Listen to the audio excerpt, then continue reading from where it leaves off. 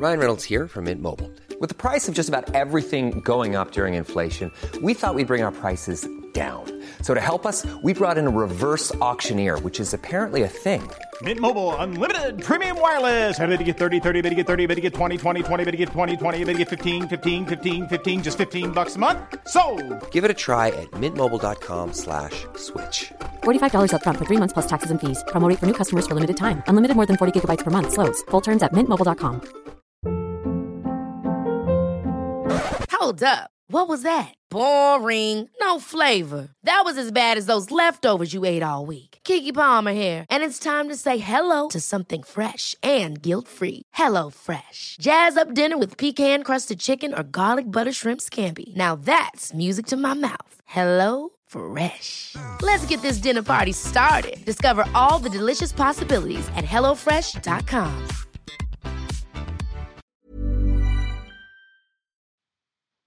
Det är bra. Jo, det är fint. Jag ska bara byta lite kläder, precis jogga. Så kan du bara ringa med 2 minuter så kan vi... Absolut, inga problem.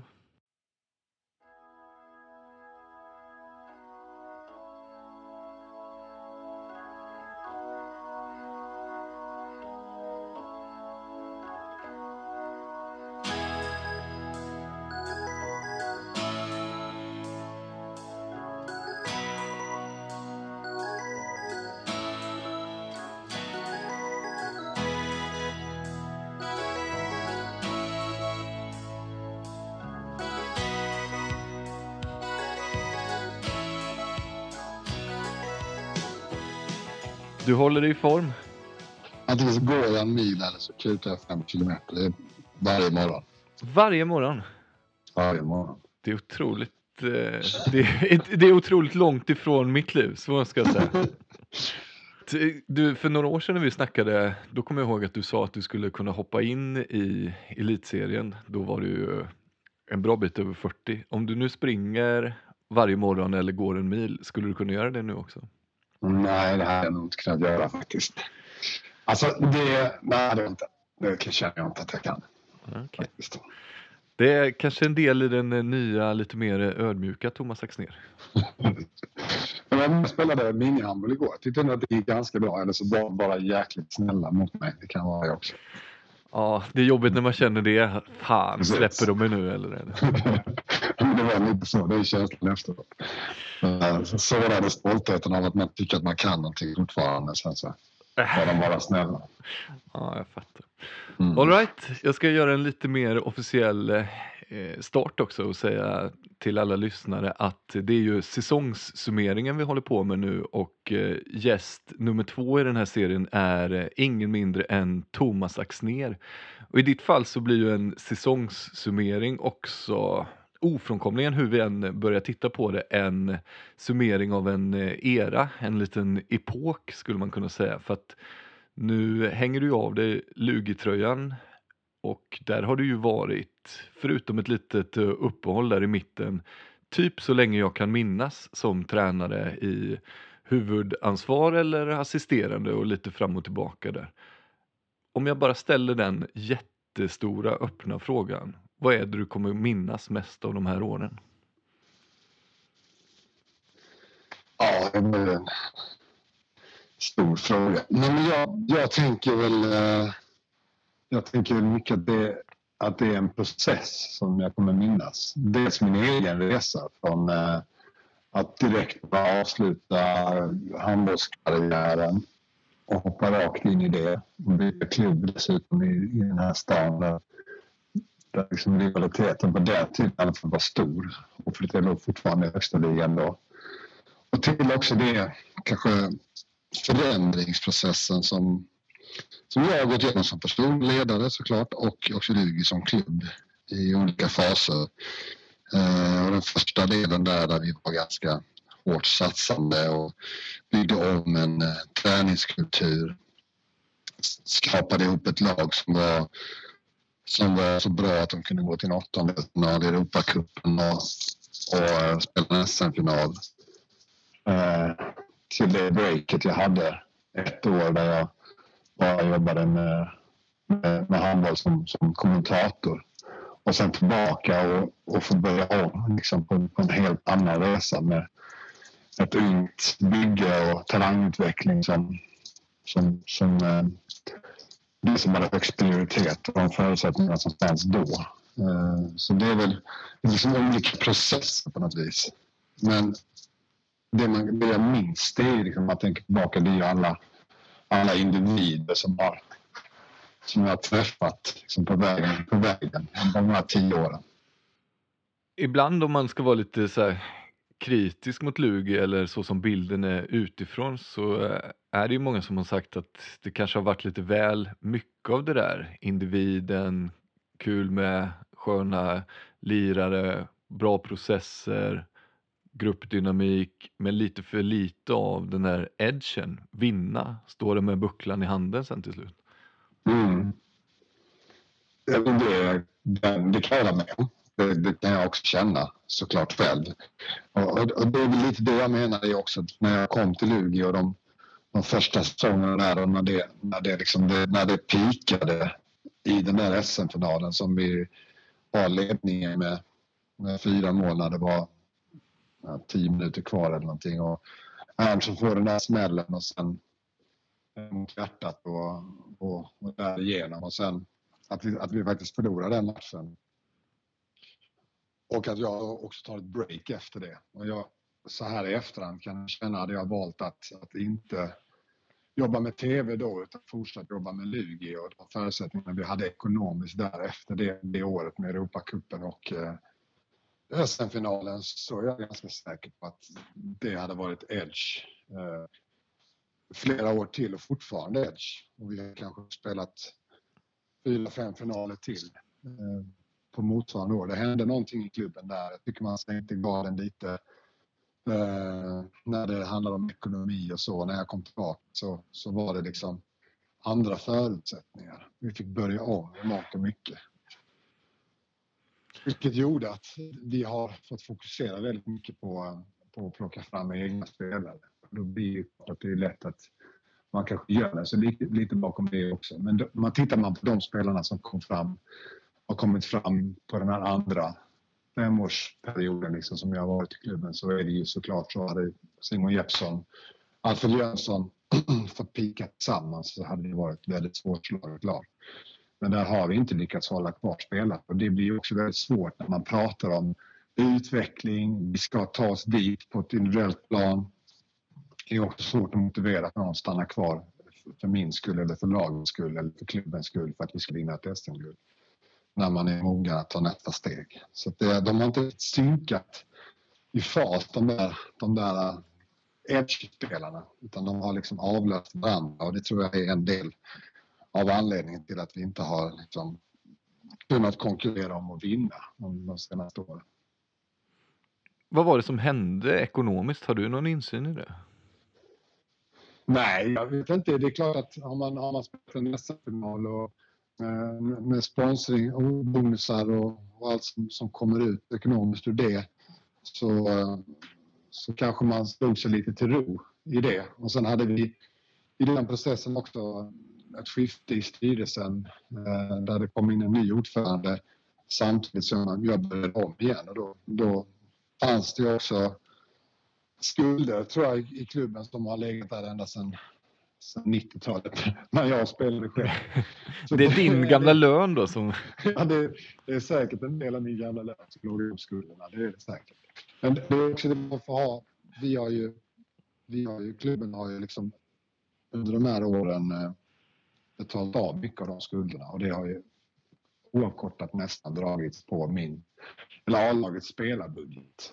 Så man kan säga att trots att vi har skurit i den varje år eller försökt betala tillbaka det rätt för oss, så har det ju också inneburit att vi inte har haft de resurserna att kunna komplettera truppen med 2-3 spelare som gör att vi skulle kunna konkurrera om plats 1, 2, 3. Så när jag hör det utifrån så tänker jag att om jag hade varit i samma situation så hade jag blivit bitter. Om jag känner att min egen tränarutveckling går liksom uppåt, jag blir bättre ledare, jag blir bättre tränare, Men samtidigt så ser man på tabellplaceringarna så går de liksom neråt och neråt och neråt. Det måste vara en svår grej att motivera för sig själv. Ja, fast det har jag inte alls haft några motivationsproblem att göra, utan en stor del av det som driver mig är ju också att liksom, och det låter så jäkla förmätet, men mycket av det jag vill göra är också att plocka ur det bästa ur varje individ. Att varje individ ska ha möjlighet att nå sitt bästa jag. Och den resan är också jätteviktig. Där tycker jag vi har många spelare som verkligen har tagit steg. Vi har slussat ut väldigt många spelare i proffslivet som faktiskt har blivit bättre och som har fått det genombrottet här hos oss. Och igen, i den miljön som vi har byggt här. Så det är gett mig mycket. Sen att det blir sämre och sämre, jag vet inte. Vi har spelat några SM-finaler, SM-semifinaler med det här budgetlaget och budgetbygget också. Vi har också oss till slutspel varje år. Den här säsongen hamnade vi på en 7:e plats när det var en omgång kvar. Om man tittar på vad vi tappade för spelare inför den här säsongen i Lugi och hur det bygget såg ut, så kanske det här är en av de bättre säsonger vi har gjort. Sen är det liksom någonting som ofta det trillar lite mellan stolarna för att Lugi är ett namn och en etablerad klubb, men jag har spelat 45 minuter varje match med en 0-0 på mittnio, en 0-1 på högernio och en 99 på vänsternio. I stort sett hela den här säsongen. Så det är ju alltid relativt. Jag håller med, och jag skulle nog säga att jag är mer imponerad nu än vad jag var innan. Men jag tänker att de två kurvorna, liksom, din egen utveckling och Lugis utveckling, att de inte går parallellt kan vara lite lurigt. Men om vi pratar lite om det laget du har haft nu, för det är ju ett superspännande lag. Vilka av de spelarna tror du nu när du släpper laget att de här borde vi hålla extra koll på? De här kommer vi kunna få se i landslaget sen. Ja, alltså jag känner att Kasper Kjell är definitivt en spelare som jag tror på sikt kommer att spela A-landskamper. Han har liksom en del till i det här med det kollektiva förståelsen för spelet. Vad laget vad som krävs av laget, och när han blir tryggare och starkare i den rollen och kan leda det laget, så kommer han har liksom en extrem vinnarskalle ovanpå alla de andra kvaliteterna han har. Jag tror att med åldern och ett par år till på nacken så kommer det vara en spelare som mycket möjligt skulle kunna ha en sån i ett landslag. Han har också en spelstil som jag tycker är väldigt intressant, som vi kanske ser på Balkan eller de här slovenska mittniorna som finns. Att han skulle kunna vara en sån spelartyp som är ganska osvensk med sitt tempoväxlingsspel, passningsteknik, och han har också liksom, tycker jag, lagt till saker i det individuella spetsen i sitt eget avslut och som gör honom extremt spännande. En annan spelare är ju Theo Ybelaki på högernio som har fysiska förutsättningar som extremt få spelare har. Det är absolut det mest explosiva spelare jag någonsin har tränat och sett. Jag tror att det är en av Sveriges största friidrottstalanger. Han skulle kunna... Oj!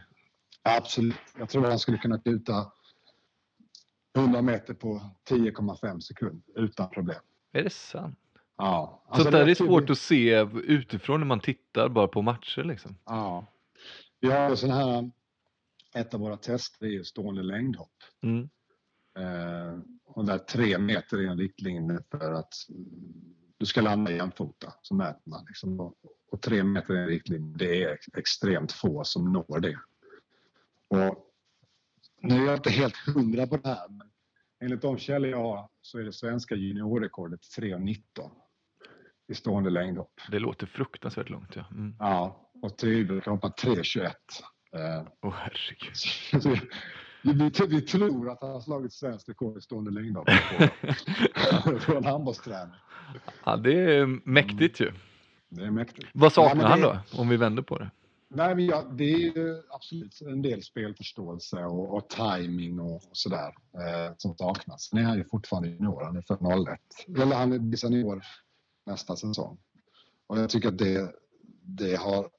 där finns det utvecklingspotential. Men det ser jag ändå att det har varit en stigande kurva. Om man bara jämför med 1 och 2 år tillbaka så är det absolut så att liksom Poletto håller på att trilla ner.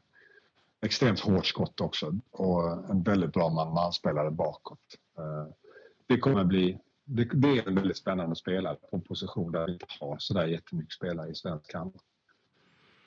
Så skulle man lyfta fram en till så skulle jag nog lyfta fram Isak Persson som också är vänsterspelare, kantspelare som för några år har varit med en del i Dennis Sandbergs landslag där. Och är lite liksom i bakvattnet på Walter Krins. Men det är också spelare som jag tror på sikt skulle kunna bli riktigt bra. Sen är det många fler som har potential såklart. Ja, precis. Det där brukar ju vara svårt att sia om. Men vad spännande, vad kul med Ybelacker att han har sån fruktansvärd fysik. Det hade jag ingen aning om. Ja, det är extremt faktiskt. Kul. Och om vi nu liksom helt och hållet vänder blad då, för nu kommer du ju lämna Lugi och istället ha ett av de absolut finaste jobben man kan ha i svensk handboll, nämligen förbundskapten då på damsidan. Vad tror du kommer bli den största skillnaden i de här 2 jobben?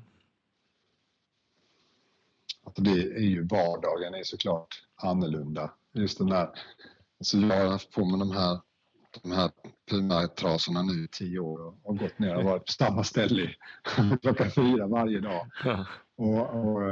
Och jobbat med alla kullar från 89 fram till nu har vi 03 på träningen. Det är ju något helt annat att inte vara en del av den vardagen och inte stå på golvet och göra det varje dag. Det tror jag blir en stor omställning. Samtidigt så lockar det mig extremt mycket att få sätta tänderna i det här och se vad det innebär. Så klart att det blir mycket resor och mycket uppföljning och titta på matcher och lära känna individer och verkligen fördjupa mig i den internationella damhandbollen. Så, och det känner jag att det är klart att det blir annorlunda men också väldigt liksom inspirerande.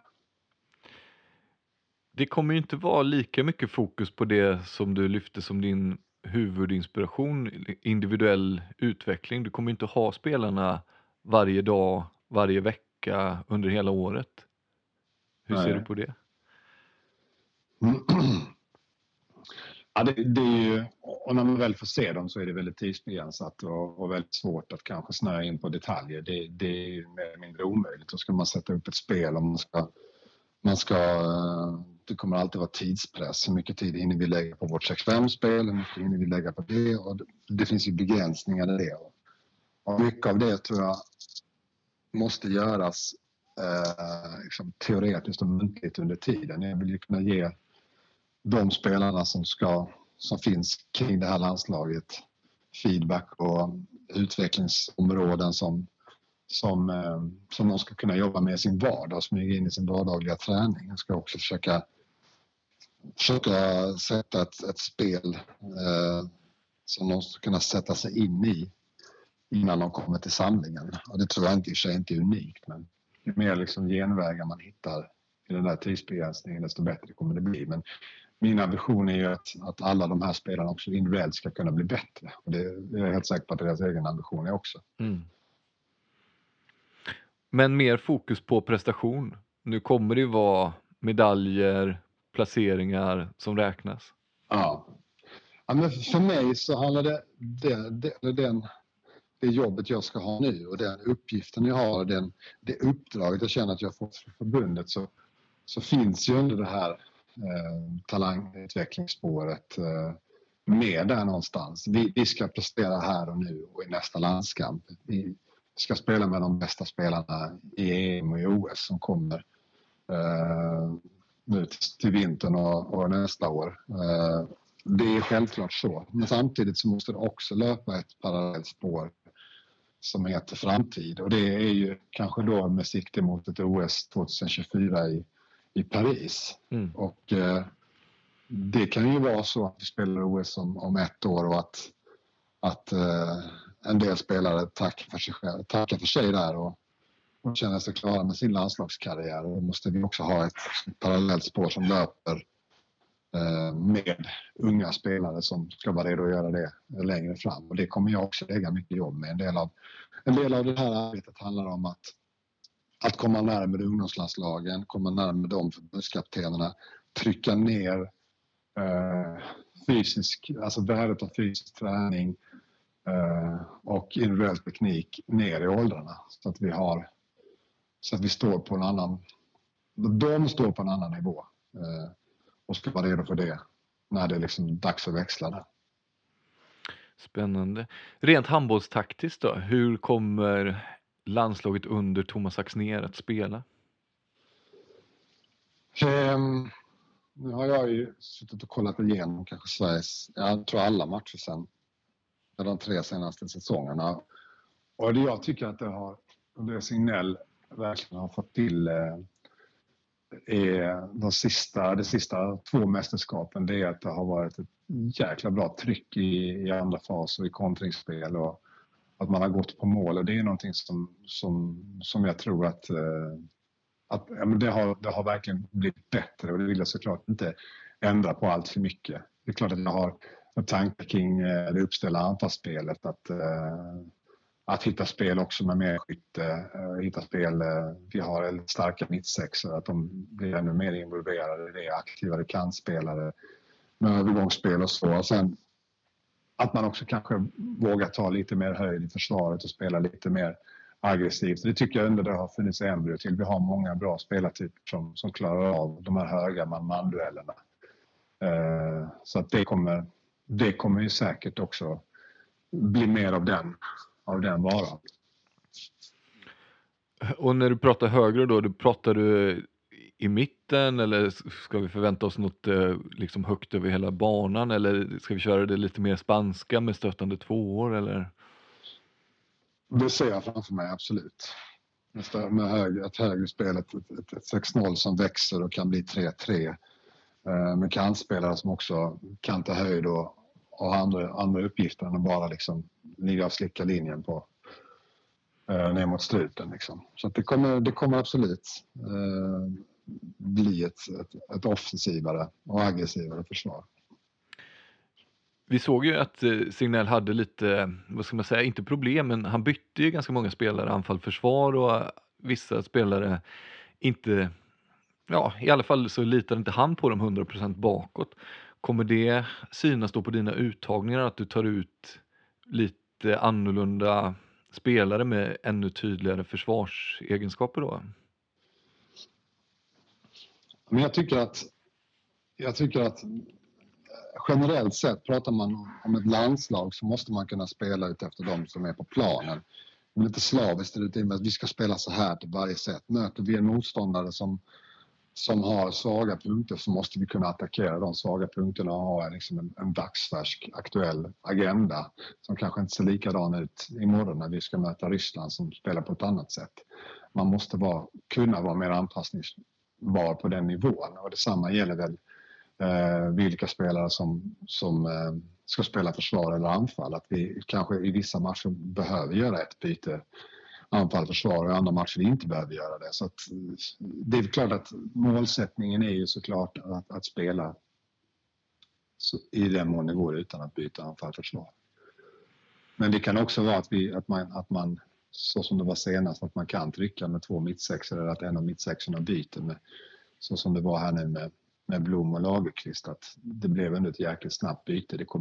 Det kom in en vänsternia eller högernia i andra fasen, om man inte tappade det trycket oavsett man gjorde det bytet eller inte, för att de var väldigt skickliga på att få gjort det snabbt. Det låter intressant. Vi har ju sett en Thomas Axnér som kom fram, den spetsiga, munhuggande, ibland inte helt bekväma killen som liksom säger vad han tycker. Nu för tiden så ser vi ju en lite mer återhållsam och tillbakadragen, lugnare Thomas Axnér. Vissa har ju sagt att det där är ett taktiskt drag du har gjort för att liksom kunna få in en fot på förbundet, få de här fina landslagsjobben. Är det så att du har gjort det taktiskt eller är det att du liksom har lugnat dig med åren eller vad ska vi säga? Alltså först och främst ska jag säga att jag har inte valt att göra det. Jag tror att jag kom till en punkt när jag blev extremt trött på mig själv.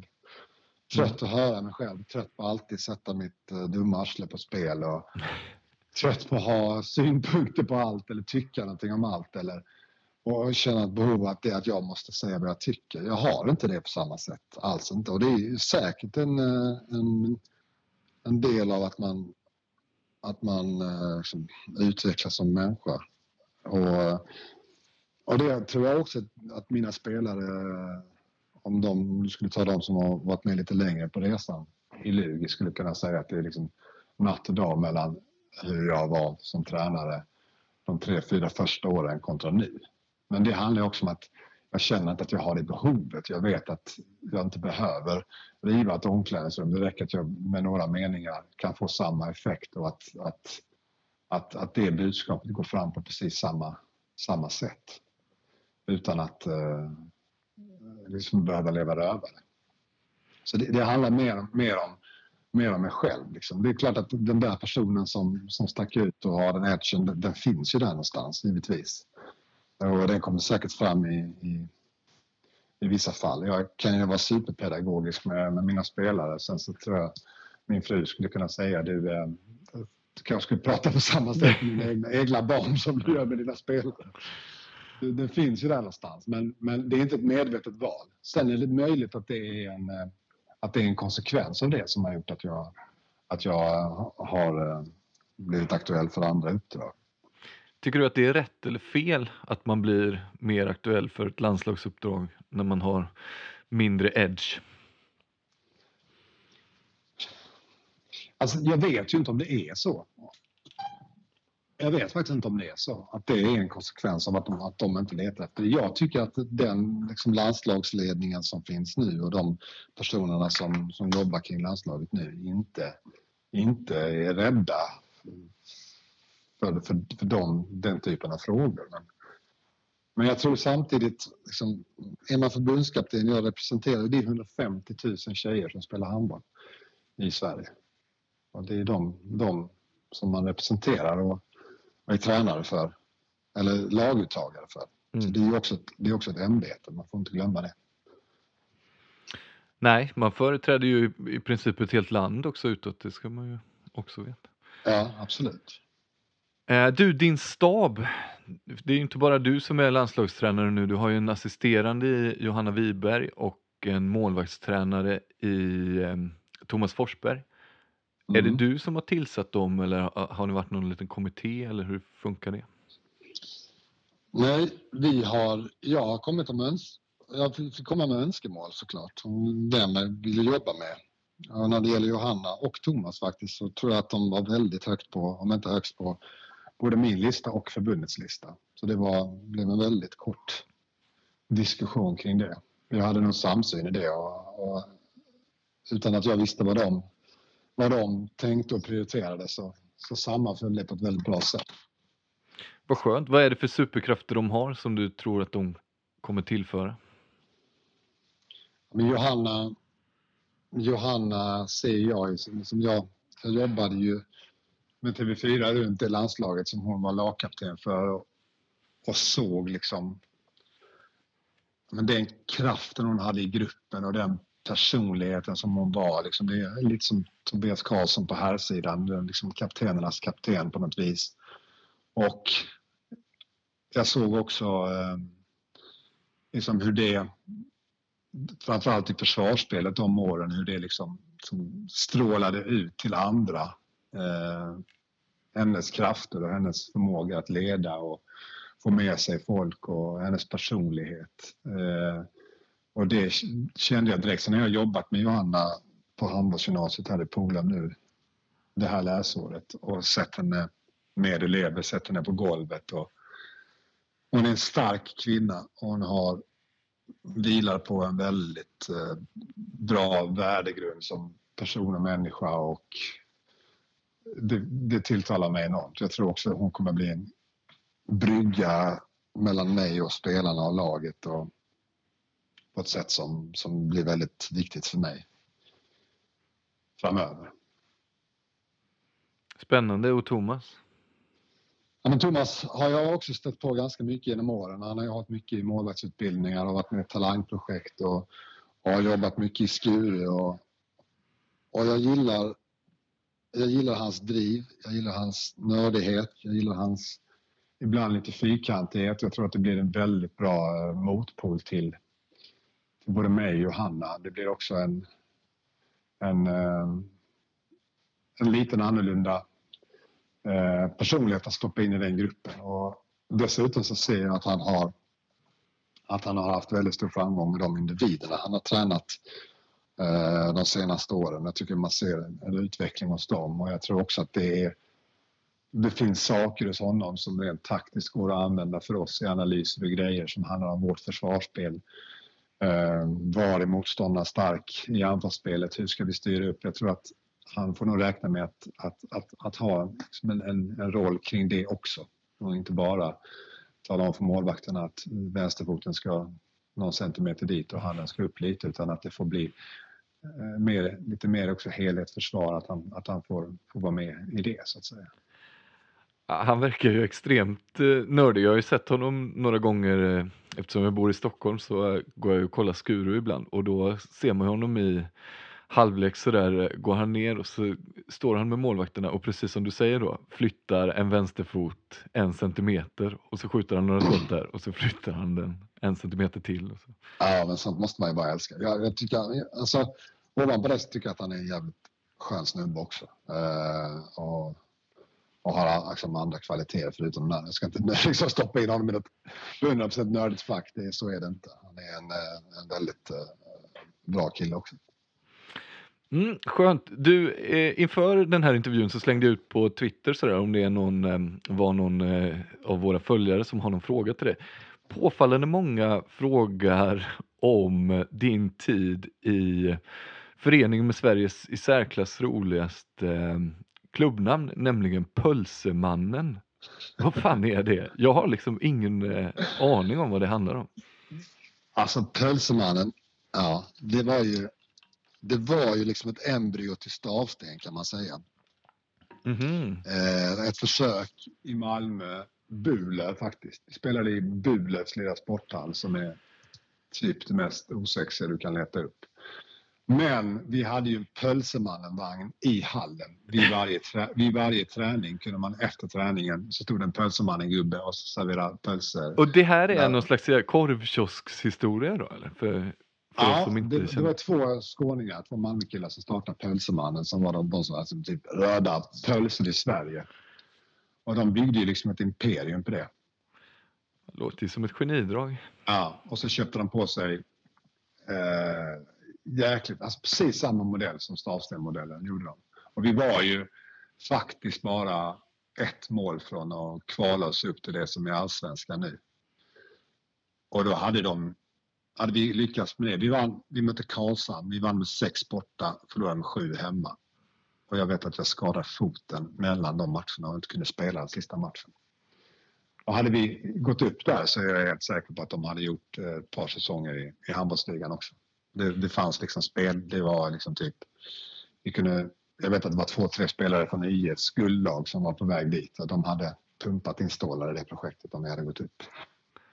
Shit. Så det hade kunnat vara något ännu större än bara ett märkligt klubbnamn. Ja, det får man verkligen säga att det. Men det där var innan du gick och blev liksom känd för den stora publiken, eller var det efter? Ja, det precis. Jag gick därifrån till H43. Så var jag där 2 säsonger och sen spelade jag i Lugi efter det.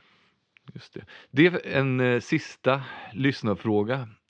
H43 Lugi, slå ihop eller inte? Bra eller dålig idé? Alltså, jag känner väl nu alltså jag har ju liksom en bakgrund i båda klubbarna och jag skulle säga att jag har en moderklubb. Så skulle jag väl säga att det var H43 och alltid liksom haft ett starkt hjärta där. Men det är ju en ungdomsförening nu. Och de har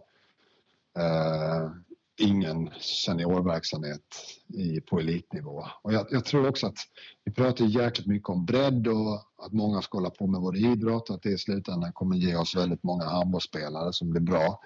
Och jag ser ju på de 20 spelarna som är närmast Lugis A-lag så är det ju lika många som har en bakgrund i H43 som det är i Lugi. Och jag tror att om vi skulle slå upp klubbarna så kommer nog 500 sluta spela handboll. Det är både Lugi och H43 gissar är bland Sveriges 10 största klubbar med runt 1100 medlemmar. Så att jag tror inte på en sammanslagning. Och jag tror aldrig att Lund kommer kunna bära 2 elitlag. Jag tycker att H43 någonstans skulle kunna göra mer av att de har väldigt många spelare som har gått hela vägen och spelat i handbollsligan i Lugi och att det är Lunds, att vi är från Lund, båda lagen. Men vi har en bit att vandra kring det. I bästa världen så hade H43 spelat i Allsvenskan och då hade alla Lugis talanger kunnat spela där. Och så de där snubbarna som har lilla extra som Alfred Jönsson hade kunnat hoppa över det ena steget och gå rakt in i elitverksamheten.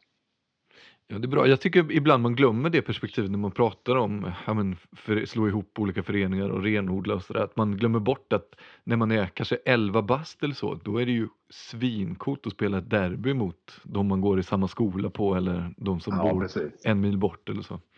Exakt, och i Lund är det verkligen så. Det är skolor och kvarter. Förr var det Lund var akademiska klubben, H43 var arbetarklubben. Men nu är det liksom det området där, på den skolan, där lider alla i H43 nästan. På den andra skolan, där lider de flesta i Lugi. Det är klart att det där föder en jättestor inspiration. Det gör det verkligen. Men jag känner också med de killarna som kommer upp nu, som vi har plockat upp från H43 som kan komma till oss när de var 15-16.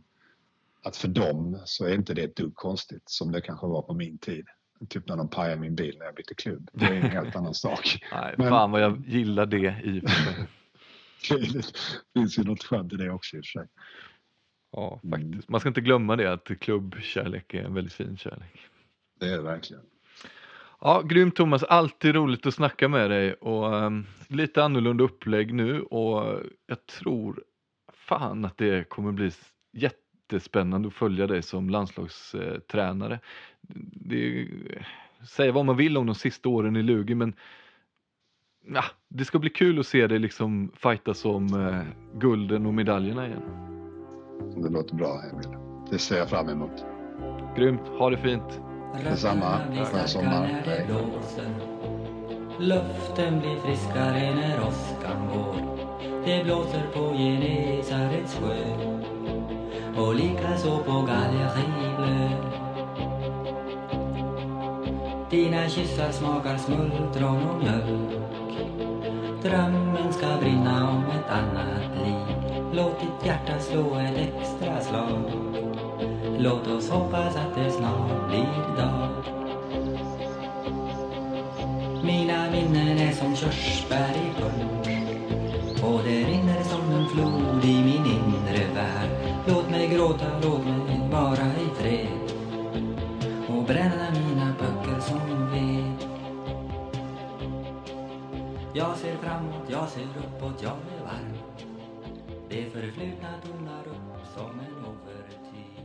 Våra liv blir till sist i harmoni med den värld vi har att leva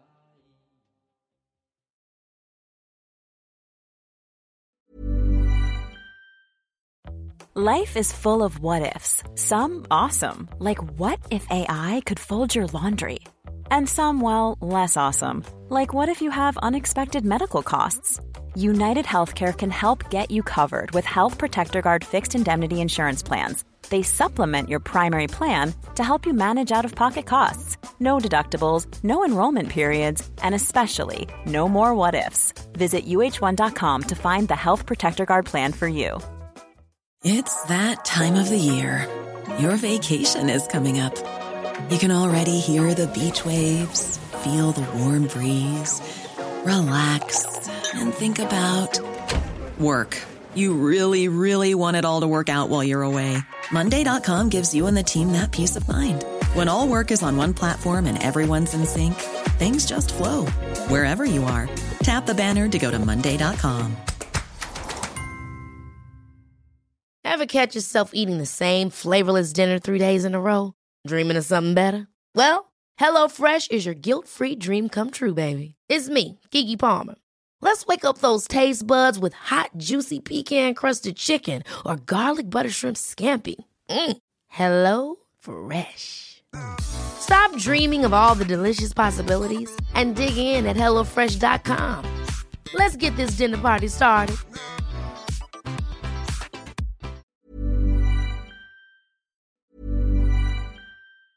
Ever catch yourself eating the same flavorless dinner 3 days in a row? Dreaming of something better? Well, HelloFresh is your guilt-free dream come true, baby. It's me, Keke Palmer. Let's wake up those taste buds with hot, juicy pecan-crusted chicken or garlic butter shrimp scampi. HelloFresh. Stop dreaming of all the delicious possibilities and dig in at HelloFresh.com. Let's get this dinner party started. When it comes to your finances, you think you've done it all. You've saved, you've researched, and you've invested all that you can. Now it's time to take those investments to the next level by using the brand behind every great investor, Yahoo Finance. As America's #1 finance destination, Yahoo Finance has everything you need, whether you're a seasoned trader or just dipping your toes into the market. Join the millions of investors who trust Yahoo Finance to guide them on their financial journey. For comprehensive financial news and analysis, visit yahoofinance.com. The #1 financial destination, yahoofinance.com.